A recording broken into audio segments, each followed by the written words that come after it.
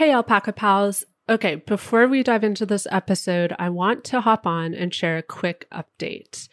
Whenever we create an episode of Alpaca My Bags, we share it with our guests before publishing it. This way, they can provide us feedback and let us know if they're happy with the episode we recorded. So we shared this episode with our guests, and one of them, Jenny, flagged some really important things for us. Yeah, she kindly and gently pointed out some of the parts in the episode where both Nicole, our other guest, and Erin both use person-first language. In the episode, Jenny explained that she and many others in the autistic community feel that identity-first language is a lot more inclusive. So, for example, instead of saying people with autism, we should say autistic people. And you'll hear more about this in the episode. Jenny pointing this out was a really important learning opportunity for both Katie and I. I personally learned that I need to do some work to unlearn some of the harmful language I am using or have used in the past. I need to check myself and my language actively, and I need to ask when I'm unsure about what language to use. Erin and I also realized that we missed an opportunity to ask Nicole what language her son prefers. It could be that he prefers person-first language, but we don't know because we didn't ask, and that's our mistake. So we decided that rather than erasing the language that Jenny flagged, we should just leave it in and add this PSA as a reminder of how important it is to ask people what their preferences are. And then we need to honor those preferences. This language is new to me and to Katie, so we're still learning. It's okay if you are too. As you listen to this episode, please listen critically. A good exercise might be to see if you can catch where one of us uses person-first language instead of identity-first. Being able to identify person-first language is super important if we're going to get better at correcting it. All right, now back to the episode. Traveling can sometimes be challenging. It often means changes in our routines, unpredictable moments, new sights, new languages, and new sounds. While all of us are likely familiar with these challenges on some level, for autistic people, they can be especially tough. According to the CDC, about 2.2% of adults in the USA are autistic. Autistic people are part of a larger neurodiverse community. But wait, what's neurodiversity? Well, it's a concept that's been around for a while. In a nutshell, it means that brain differences are just that. Differences. So conditions like ADHD and autism aren't abnormal. They're simply variations of the brain that can impact the way someone experiences the world. Today, we're exploring how the autism spectrum impacts travel. We'll talk with Jenny, a California-based photographer who was formally diagnosed with autism in adulthood, and we'll talk with Nicole, who owns a travel agency that specializes in travel for neurodiverse people.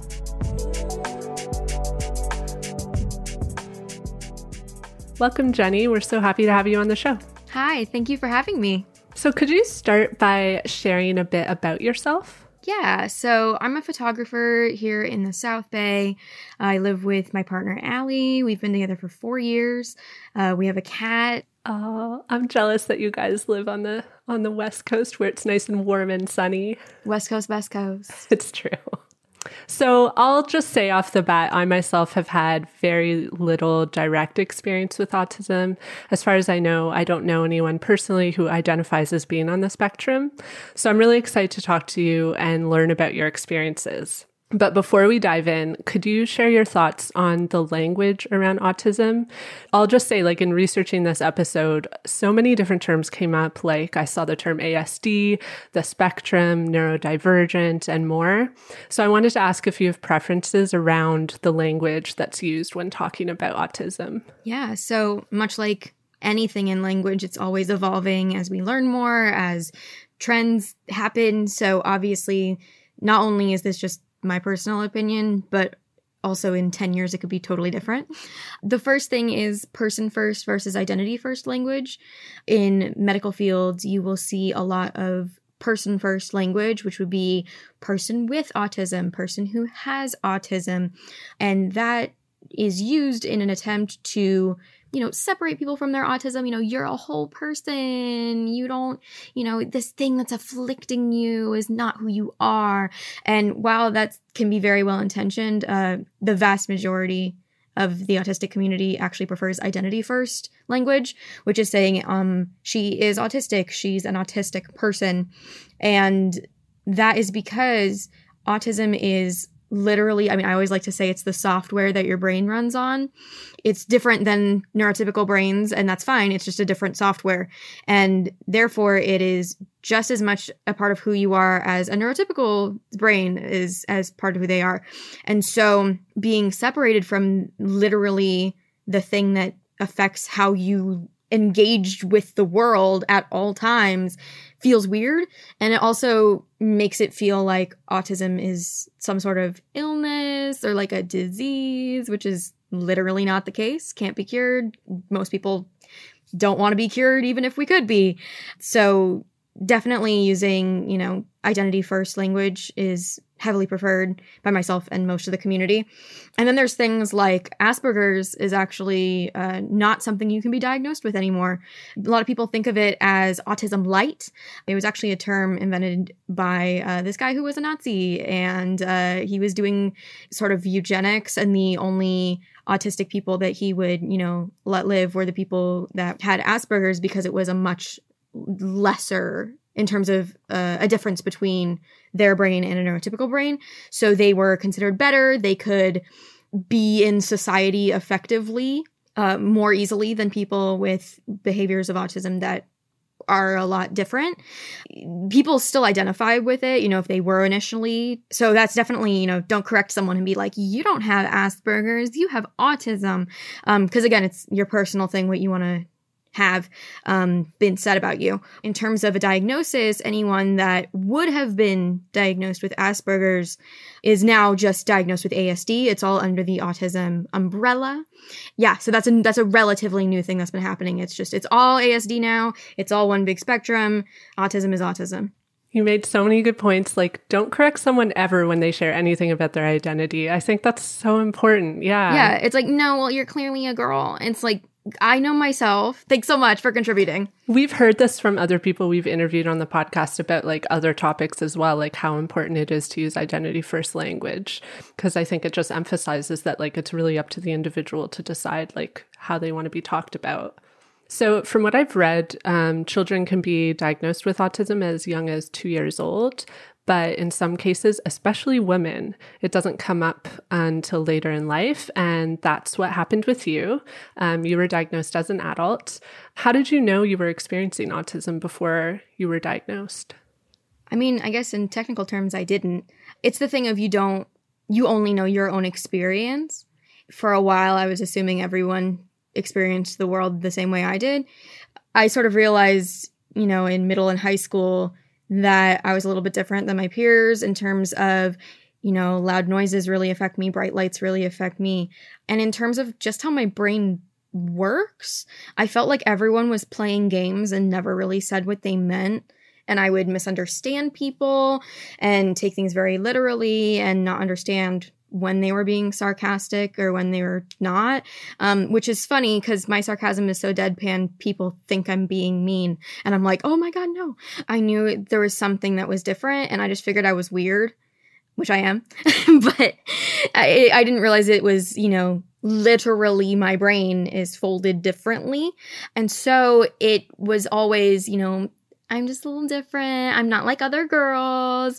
But it didn't feel like it was in a good, mysterious, sexy way. It was like, I don't like parties because it's too many people, it's too loud, and all my friends were like, we're gonna go get wasted at, so-and-so's house, and I'm like, okay, who wants to watch Lilo and Stitch and be sober?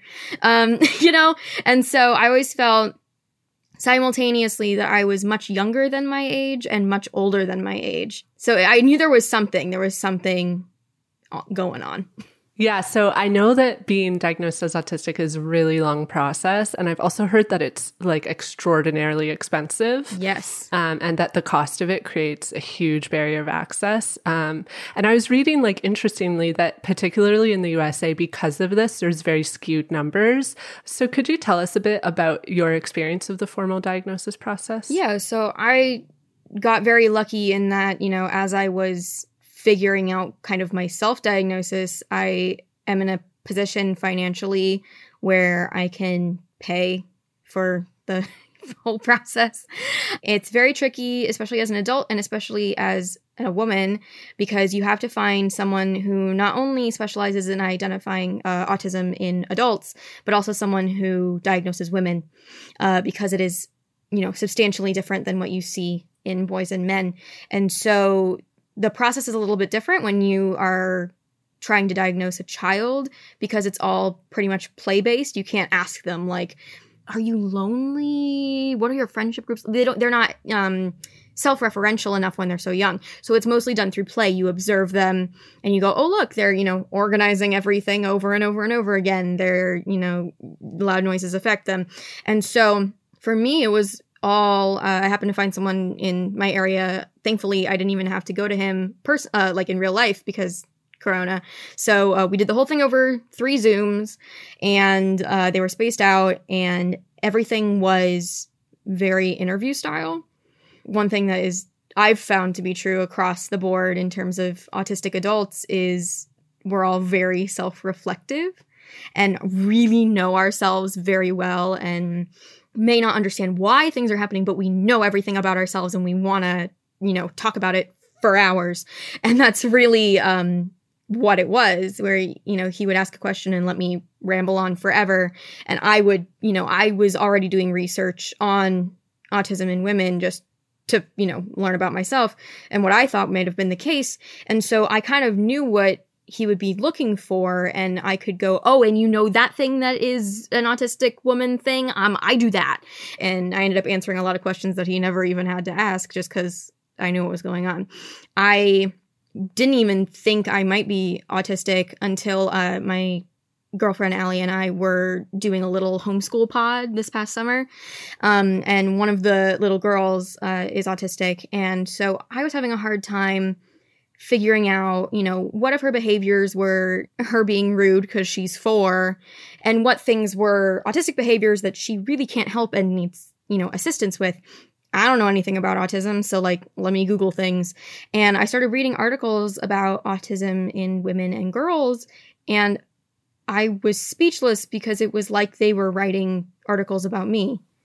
Wow. And that's really unnerving when random people you've never met are describing exactly what makes you, again, not like other girls. It's so weird. Like, they wrote this article about you and they're like, oh, it's autism. And I'm like, no, because autism is very quiet boys who don't do well socially and like science. And I don't really identify with that. And as I read more and then went into my formal diagnostic process, I knew before he told me. I was like, oh, I'm very autistic. Okay, thank you so much. And then he was like, yeah, you are. Yeah, the gender thing is really interesting because I was actually reading that boys are 4 times more likely to be diagnosed with autism than girls, and that women, like yourself, tend to be diagnosed later in life. Do you know why it tends to be missed in women when they're children so often? So, I'm not that old. I'm 25. And when I was a child that could have been diagnosed, no one was looking at girls. Autism in girls is such a new field. Even if you're looking for papers and research, there's not a lot. And what you do find is from the last 10 years. And then second of all, with masking, which is, a person will hide or mask their autistic traits to fit in and, identify in their peers what is acceptable, what is applauded, and then mirroring that. Even if they were looking at girls, you'd never see it. Because we're all hiding it so well. We're all Women very are good functional. at masking everything. No, ew, no. Oh my gosh. I had a boyfriend once. First of all, big mistake. But I had a boyfriend once, and even when he had the tiniest cold, he'd be like laying on the floor hacking, and I was like, get up. And then women like give birth, and they're like, it kind of hurts, and it's like the worst pain a human being can feel. But anyway, so even if teachers and adults were looking for autism in girls, which they weren't, they wouldn't have seen it. Yeah. And I was actually reading, I read this one article by someone who was talking about masking, and they were saying that, especially for autistic women, it can result in burnout. Is this something that you've experienced yourself? Oh, yeah. It takes a lot of practice. I do musicals and plays as well. My degree's in musical theater, and I feel like I've spent 25 years doing a character study on normal people. And then I do it because, when I've been super weird and myself, people are like, ew, like, why are you like that?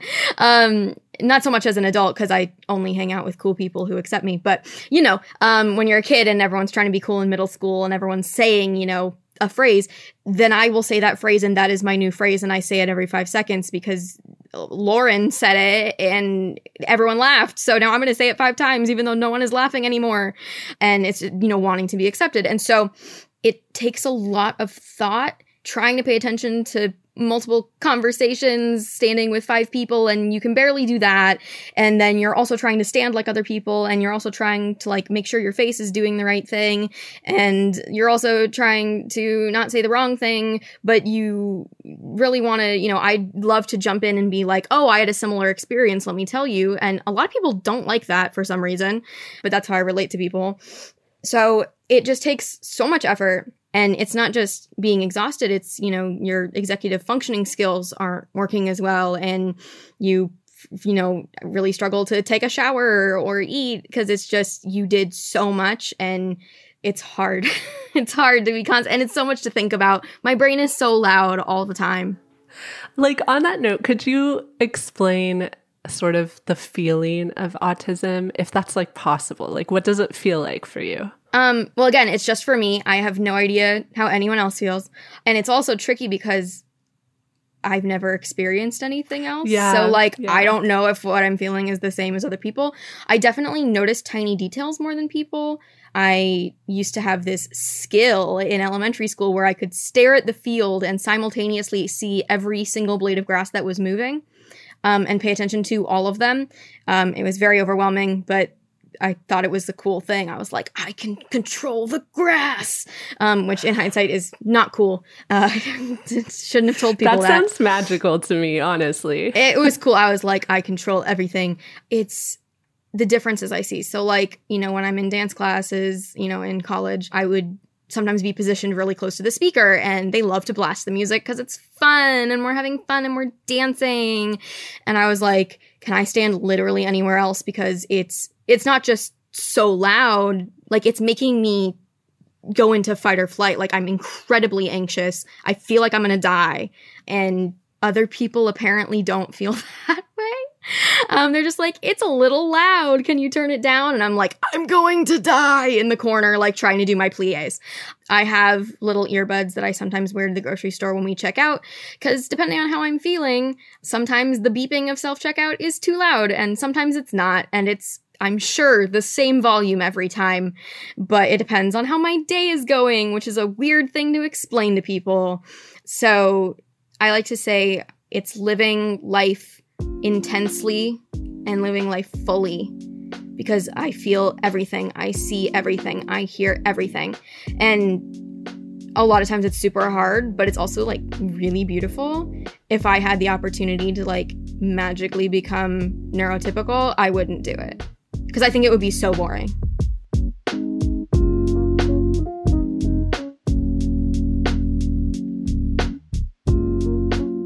I mean, what you're describing sounds like way more fun than my neurotypical experience, honestly. It's overwhelming sometimes, but all the trees are flowering right now in California, and it's just thank you, trees. Like, that's so cool. I can smell them, I can see them, and I hear, the wind going through the trees, and it's just this incredibly visceral experience, and it makes me flappy a little bit. You can't see me. This is a podcast. I'm flapping my hands. Yeah, so that's, it makes me stim, which is sort of a different thing. I don't know if that's what you want to talk about, but stimming is a thing that some autistic people do. It's seen sort of as weird because we flap our hands sometimes or we have fidgets, but people stim and people think it's a exclusively neurodiverse thing, but it's actually not true. I made a YouTube video about this. Bouncing your leg when you're anxious is a stim. Basically, any repeated physical movement that you use to when you feel a lot or you don't feel enough stimulation is a stim. So everybody stims, and the only reason that autistic people are seen as like weird stimming is because our stims are more noticeable and less socially appropriate. But you know what I mean? Like, everyone does it. We just do it a little differently. Mm-hmm. On that note, like, obviously there are stereotypes about autism. Are there any that you want to just smash? Obviously the stimming is one. Are there any others? Empathy. Many people think that autistic people are not capable of feeling empathy either at all or to the same extent as a neurotypical person. I think that, in my experience with myself and with other autistic people, we certainly do feel empathy, oftentimes to a much larger degree. It just might look different. We are perceived as being very unemotional, when it would be appropriate to be very emotional, and vice versa. We're very emotional when it is not appropriate and does not make sense for a neurotypical person to be very emotional. So it can be a little confusing. And again, like, I think this is true for a lot of autistic people. We only see things in terms of our own experience and what we would feel. So I fully stepped in it socially several times where I was in a tricky situation and I was like, let me think, let me, have empathy. What would be my reaction if I was in this person's situation? And that to me is logical. So I really can't think of another way that they could feel. I mean, I can think of ways, but they don't make sense to me. And so then I react, helping in the way that I would want to be helped. And they're like, ew, no, like, why are you doing that? And it's very jarring because I just wanted to help, and then people are mad at me. And it's hard, and it's partially, taking things very literally is a very autistic thing. But yeah. I think that's all really useful to hear, like for neurotypical people, especially. Then if you know anyone, if you have autistic friends or encounter autistic people, then you understand, like, this is how I can make this person feel more comfortable. Yeah. And honestly, like, this is true of anyone with any sort of disability. I don't want to speak for everybody, but like in general, like, if you just ask what we need, we're very happy to tell you, and would honestly prefer you ask than like assume and do it wrong. It's so important just to ask because it shows that you care and you want to learn. It's not offensive if you ask genuinely and be like, it seems like you're really, you get overwhelmed really easily. You have panic attacks, whatever. What can I do when I'm in that situation with you to help? Because for some people, it's distract me, just talk to me. Some people, it's I need to be removed from the situation and I need your help to do that because I really can't move. It's different for every person. And so just asking and, saying, hey, if we get in XYZ situation where you may need help because of your disability, what can I do? You can not only help them, but help other people help them. And that helps advocate for someone who maybe in the moment can't advocate for themselves. Mm-hmm. I think like it's such an important point to make that like I think societally we really need to normalize just asking people what they need, especially in situations where we're unsure. Across the board, only good things will come from that. So I read a Medium article, it's linked in the show notes, and in it the author explains that while some autistic people have positive experiences in coming out, others don't. It doesn't always feel safe to come out. This person was saying there's fear around it being dismissed or that family members might judge or shame. Some folks are worried about their job security when they come out to their employers. What has your personal experience been with this? Yeah, so I'm super lucky in the fact that, like, my family is pretty chill. They're like, I mean, they care. It's not that they don't care, but they weren't like, what a disappointment you are, shame. And they just wanted more information because, again, it's a thing that people don't know a lot about. And what they do know is what they see in media, which is very limited. And all guys. And so it's like, what do I do with you? I honestly compare it. And again, I've made a YouTube video about this. The comparison between coming out as queer and coming out as autistic is literally the exact same process because you're learning about a facet of yourself that you didn't previously know about, or maybe you had some suspicions and you weren't wholly accepting of it. So then you accept that thing about yourself, and then you maybe do some research and, you know, take the Am I Gay quiz 5 times or 50 times if you're me. And you know, you do the thing, and then you have to figure out who you're going to tell. Do you tell everybody? Do you say it publicly? Who do you tell first? How do you tell them? Am I safe to do this? Am I going to, you know, I don't think someone would kick you out for being autistic, but like, what might happen? And so it's a fun thing to do if you're in a safe space. It's a not fun thing that I would not recommend if you are not in a safe space, because your safety is the most important thing. It's just different for every person. Yeah, because I mean, even the word spectrum, I think like it really points to how everyone's experience is different. And also like, I can say like, I honestly have never had any interaction with an autistic person. I bet you have. I knew, I probably have, and I didn't know. Yeah. Yep. And because of that, like the only thing I knew about autism was like the extreme cases that like you see in the media, which are like not representative of the community. It's pretty damaging, I think. Yeah. And the way that people react, like there was a little autistic boy that was shot, and it was because he was having a meltdown, and his mom was like, don't freak out. And the police were like, he's crazy. And I'm like, he's a child. And he was also Black. So like, that's fun too. I mean, I'd probably have a meltdown if someone pointed a gun at me. So it's hard when that's all you see. And there's things like, you know, as your listeners may be looking for more media representation, Sia just came out with a movie called Music. Don't watch it. It's garbage. Not only is it incredibly ableist and also racist, the thing that bothers me the most on the long list of things that bother me about this movie is that she is physically restrained when she has meltdowns. Adults jump on her and push her to the ground and like hold her down until she feels better, which first of all doesn't work. Second of all is incredibly traumatic for the child or adult that it's happening to, and has also been known to grievously hurt or kill people. The fact that people may mistakenly learn from that and be like, oh, that's what we should be doing, is terrifying. And, you know, Sia did admit that she was working with Autism Speaks, which is a group that loves to help autistic people by taking your money and trying to cure it and doing nothing. So they actively harm people who are autistic. They have lots of facts that aren't true. And they basically, you know, they do, you know, light it up blue in the puzzle piece and all these things that the actual autistic community does not identify with at all. Yeah. And that's just what you see in media, you know, the blue puzzle pieces. And it's like, no. There's alternatives. There's great resources in other places that you can actually learn things from.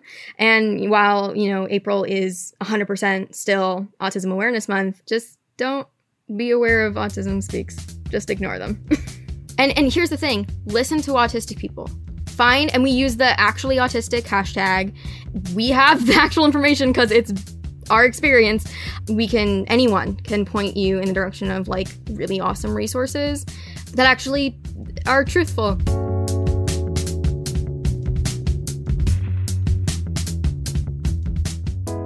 So we actually wanted to ask you, In your experiences traveling, and this doesn't have to mean like some big trip around the world, but like even just traveling like around your own city or state, would you say that being autistic has impacted your experience of travel?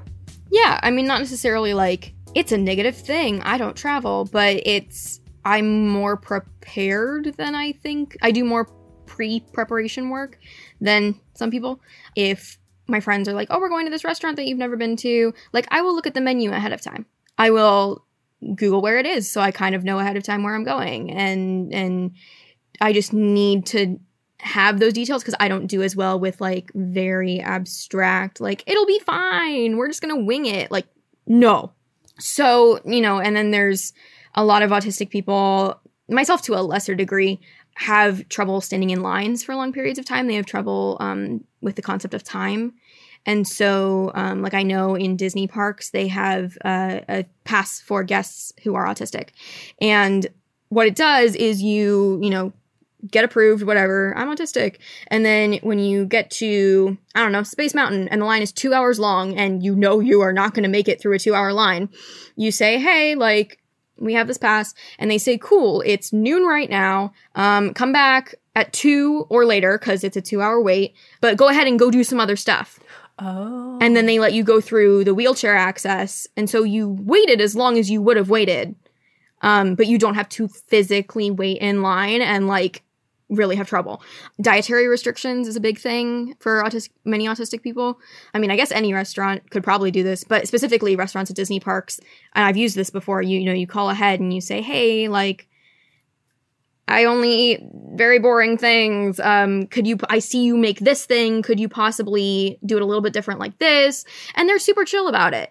And that's really helpful, knowing that I'm going somewhere where I can eat. Like, you don't have those weird interactions because you are able to call ahead of time, and they welcome that. And it's so minimized. It's literally not a big deal. It's just there. If you need it, great. If you don't need it, great.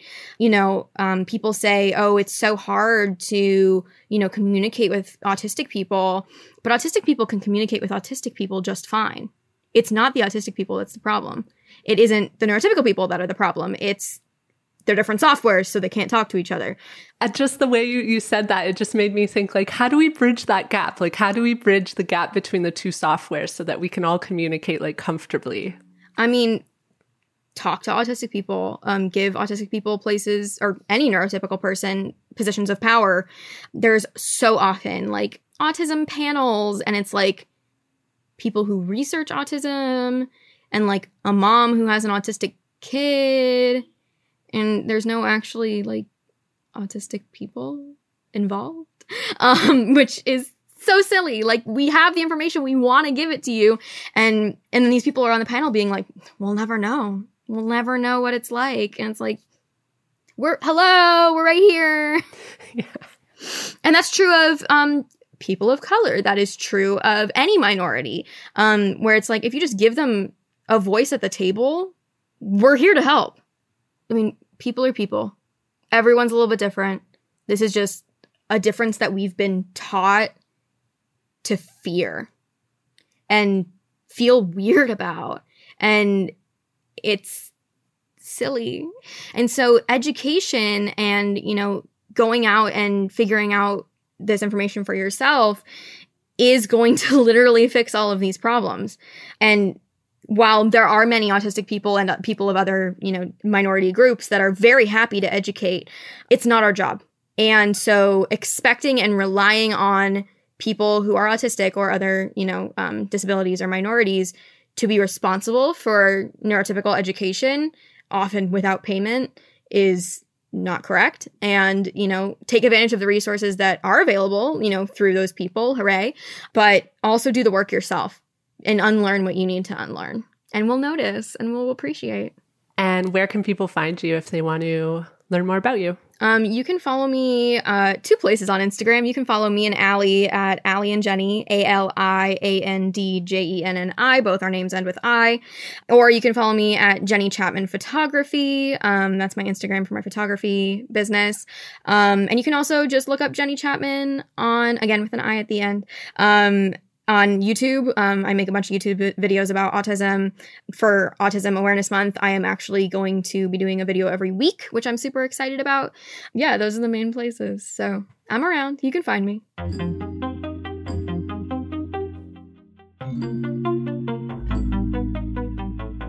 Chatting with Jenny really helped us to understand the experience of autism. And with that, we wanted to talk to someone who is helping to address the barriers of access that autistic people, especially children, face when traveling. So welcome, Nicole. Could you start by introducing yourself? Hello, my name is Nicole Thibault, and I'm a wife and a mom of 3 amazing boys, and we live in upstate New York, right outside of Rochester, kind of in the Finger Lakes area. And I'm also an owner of a travel agency called Magical Storybook Travels, which specializes in family travel and travel for people on the autism spectrum. And what is your personal connection to or experience with autism?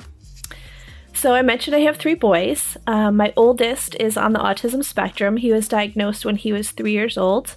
I have a middle boy. He is completely typically developing. And then my youngest son has speech apraxia and sensory processing disorder. So we have a mixed bag of things going on, but we make it work. And is that what led you to create your travel agency? Yeah, when we were first diagnosed with autism, I started going to a lot of support groups. There was some Mommy and Me classes for moms and children on the spectrum. And we would get together and I would ask the people who have been in the process a little bit longer, how do you travel? How do you make this work? Because I can't seem to leave the house on most days without a meltdown. And I just imagine getting on a plane and thinking this must be impossible.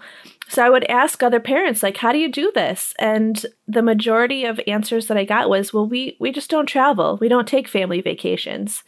And it was really disheartening. And my husband and I, when we first got together, we wanted to make family travel a huge priority in our family. We wanted to continue with our personal travels, but just pick up the kids and go. So we started really small with travel. We did a few weekend trips. We worked our way up to a week vacation at Disney, and we learned a lot about what to do and what not to do on that vacation. And slowly we learned the accommodations that each place we went to were offering to families on the spectrum. How to get a disability pass, how to, work dining and make sure that we can find the foods that my son will eat. It's a process, but we learned how to make it work. And then I thought, well, what if I could share this information with all those other moms who think that it's not possible for them? And that's really where the travel agency started from. And when you talk about learning how to travel, what were some of the things that you picked up along the way that you realized you could share with other parents when it comes to traveling with an autistic child? Well, a lot of our knowledge that I have in the industry comes from trial and error and learning what works and what doesn't work with my own son. And not to say that he's my guinea pig, but, we're not afraid to try. We're not afraid to get out there and learn how things work. So, for example, with Disney, we learned how to get what's called the DAS, the Disability Access Service Card. Now it's all wrapped up in your phone, but in previous years it had been a physical pass.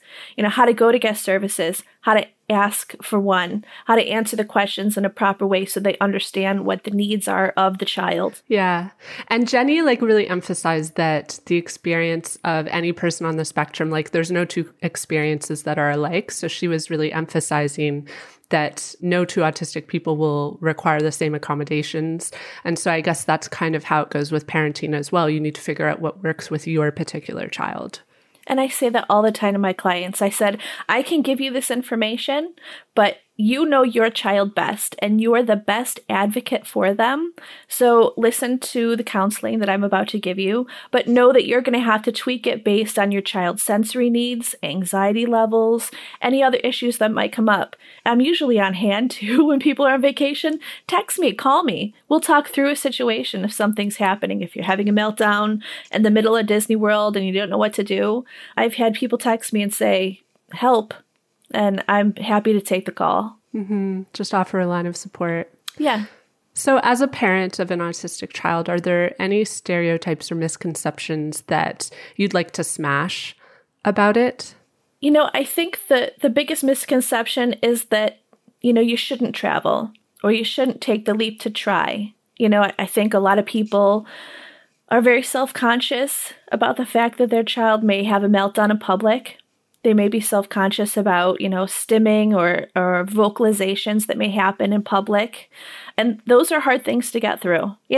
People are walking by, people are judging, and it's a difficult thing to work through sometimes, but it has never stopped us. And I encourage other people, don't let it stop you from continuing to get out there, to get in public, to expose your child to all these kinds of experiences that you incur when you're on your travels.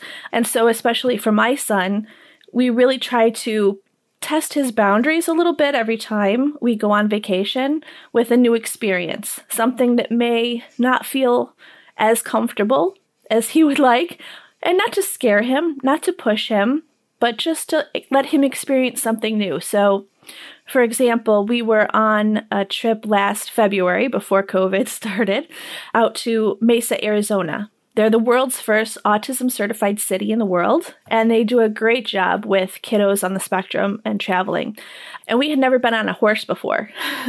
So we went to Sahuaro Lake Ranch, and they're an autism certified destination. So their staff has been through autism training, and I called them ahead of time and I said, we would love to try horseback riding, but I don't know how this is going to go.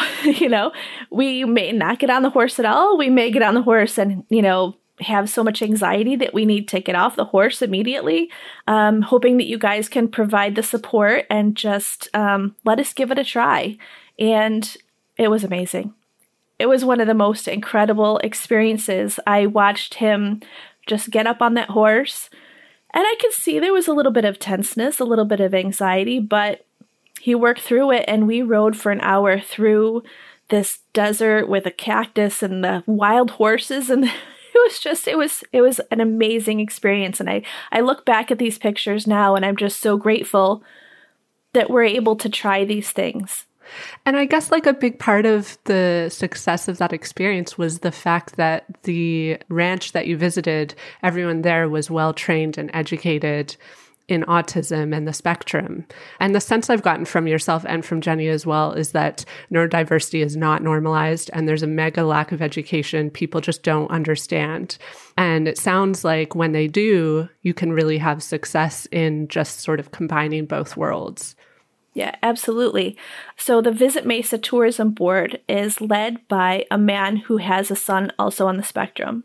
And he talks so much about going on vacation and getting the stares, getting the looks from people with his son, and really wanting to make Mesa an inclusive community for people to come and visit and travel to. And he has gone through the training himself, and the Visit Mesa Tourism Board has all gone through the training, the autism training. And then they have trained over 50 businesses within their community to welcome guests on the spectrum. So the Natural History Museum, the aquarium that's out there, ranches, hotels, so many places on the list. It's just amazing what they've done. And what's great about Mesa is that you can create an entire week's vacation in just one place. I mean, there are many places that have gone through some sort of training or they say they're autism friendly. But to have an entire community come together to become inclusive is just amazing because I can go there for a whole week and not visit every single place that has been certified. What makes a city or a community autism certified? And I'm also curious if there are other places around the US or the world that have this certification. I think there are two levels of autism training. There's going to be something that's going to be autism friendly, and they probably made some accommodations and they probably have a personal connection with autism. So they're saying, yes, I'm autism friendly. Then there's going to be a place that's autism certified. And that's a place that has usually gone through some sort of class or formal training to make sure that all their client-facing staff understands autism, how to deal with people on the spectrum, how to make accommodations for people who are having issues. So there are a ton of places now that are becoming autism certified because they really want to put that rubber stamp on themselves to say, We're open for business and we're welcoming all kinds of families. There's a company called IBCCES, the International Board of Credentialing and Continuing Educational Services. They have an autism certification program, and there are also other companies like Culture City. There's also another one called Double Check, which offer differing levels of certification. Mesa has become the first city because its tourism board has gone through the certification, as well as so many businesses in the area. Other places, singular places, have become autism certified, like Sesame Place in Langhorne, Pennsylvania, SeaWorld, the Beaches Resorts in Turks and Caicos in Jamaica. There are 3 that have been through the certification. And again, that means that their staff has been trained. They have certain accommodations available in each location. And there's usually some sort of signage or social story or something that the guests can access before they go to the destination to know what's available to them.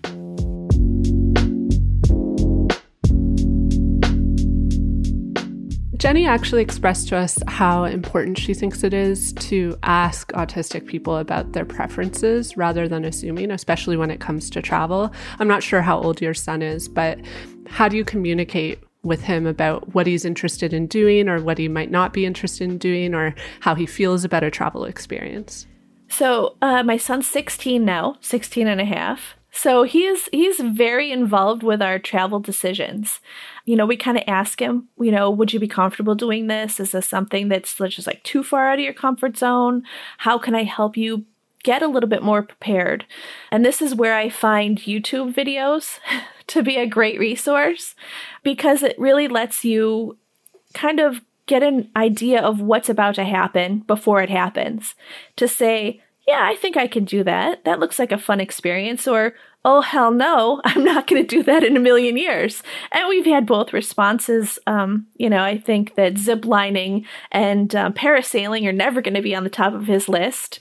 Not on mine either. No, food tours are never going to be on the top of his list. He has a very limited food repertoire. He eats like 5-6 things.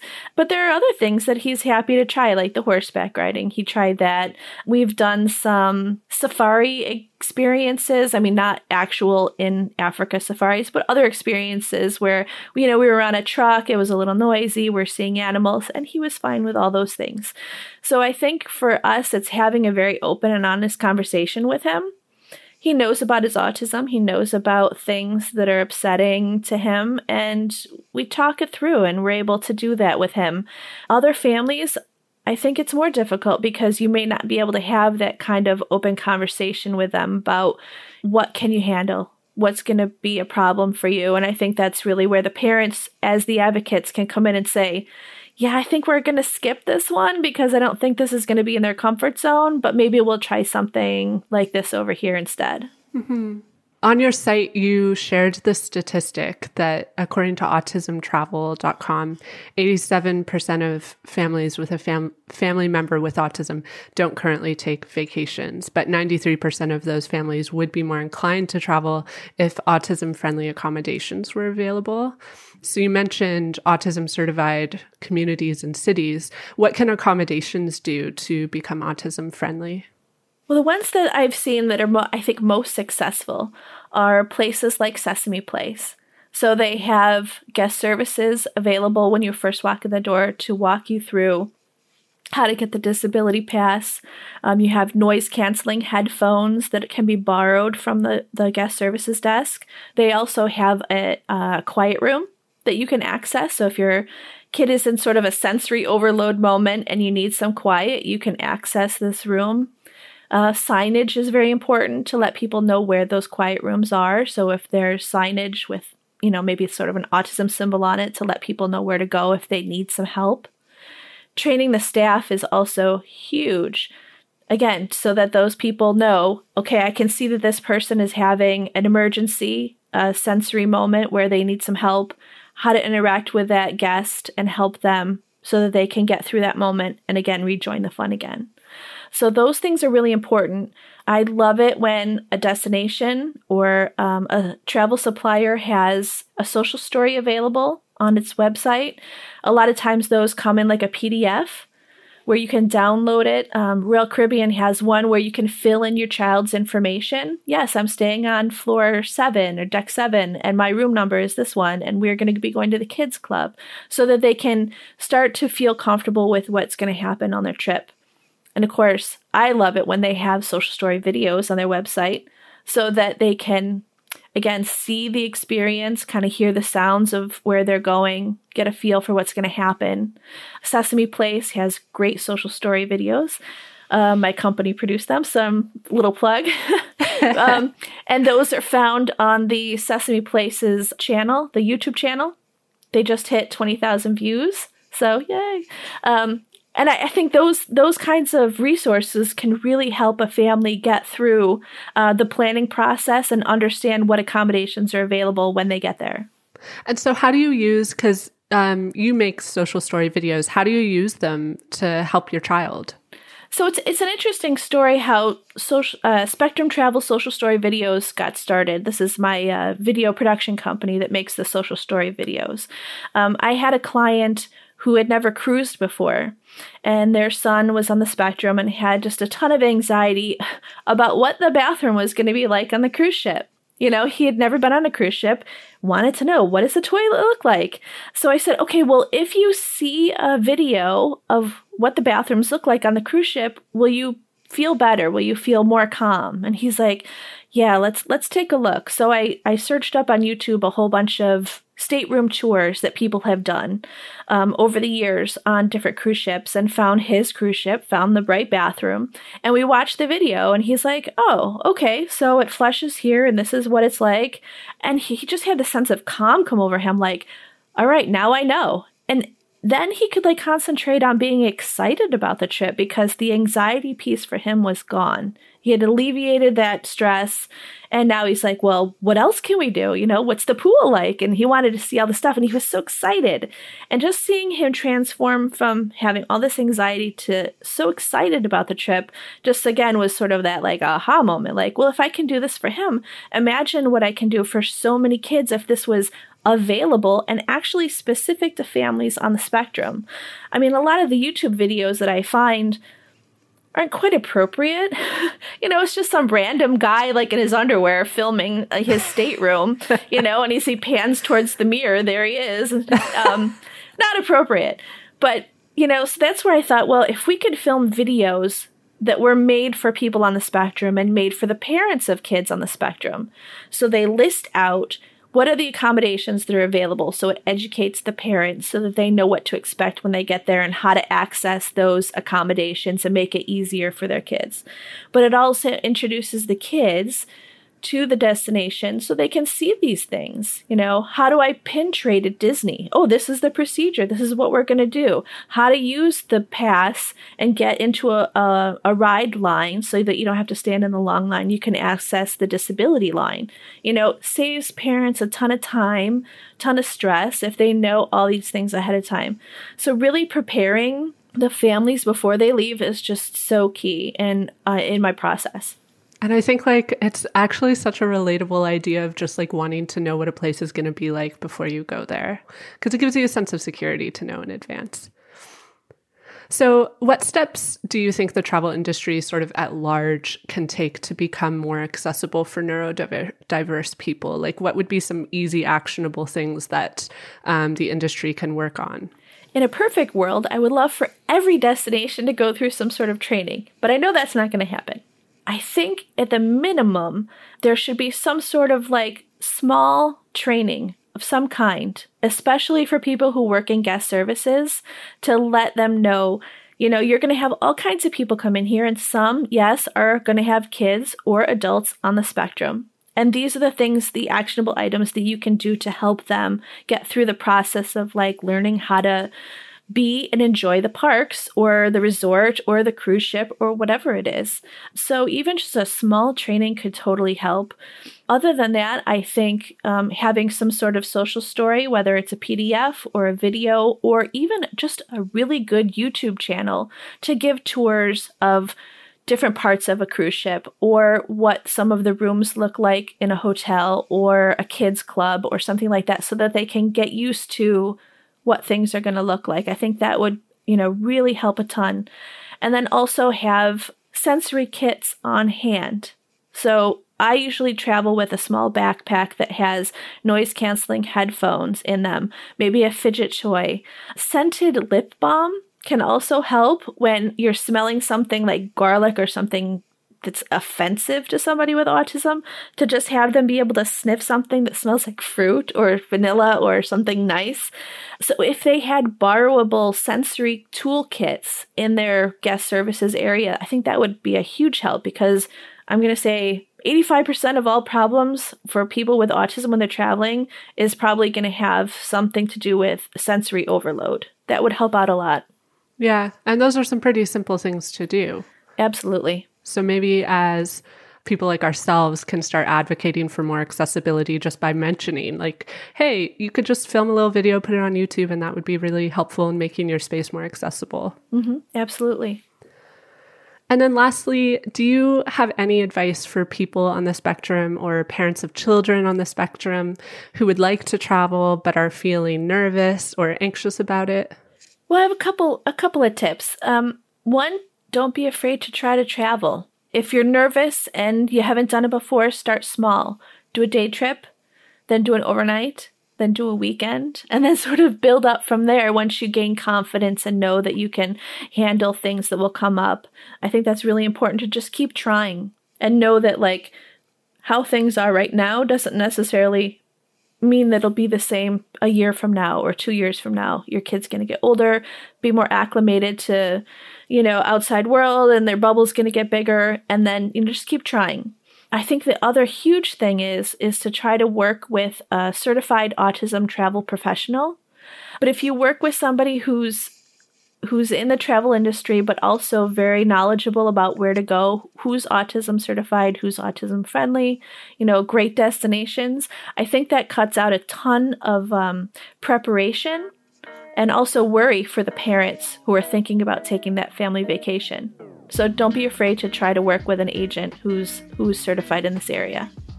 Awesome. And are there any resources that you could mention for helping people find access to certified travel agents and etc.?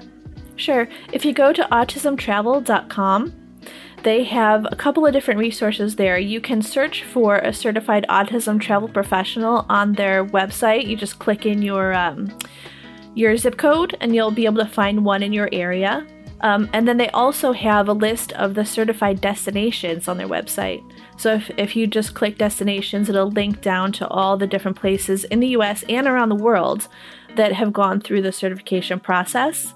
That's probably the biggest hub there is. Other places that are just autism friendly that I've been to, I've reviewed on my blog itself. You can always check out my blog on magicalstorybooktravels.com. You can also find our social story videos on stssv.com. That's Spectrum Travel Social Story Videos. It's also a website too, but we also have a YouTube channel, so you can find them both there. Free to use, anybody who wants to check them out.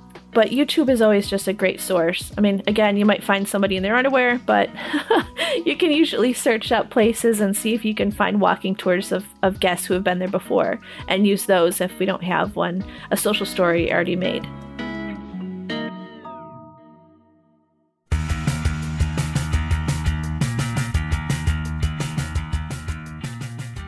Alpaca Pals, we have linked lots of resources related to autism in the show notes.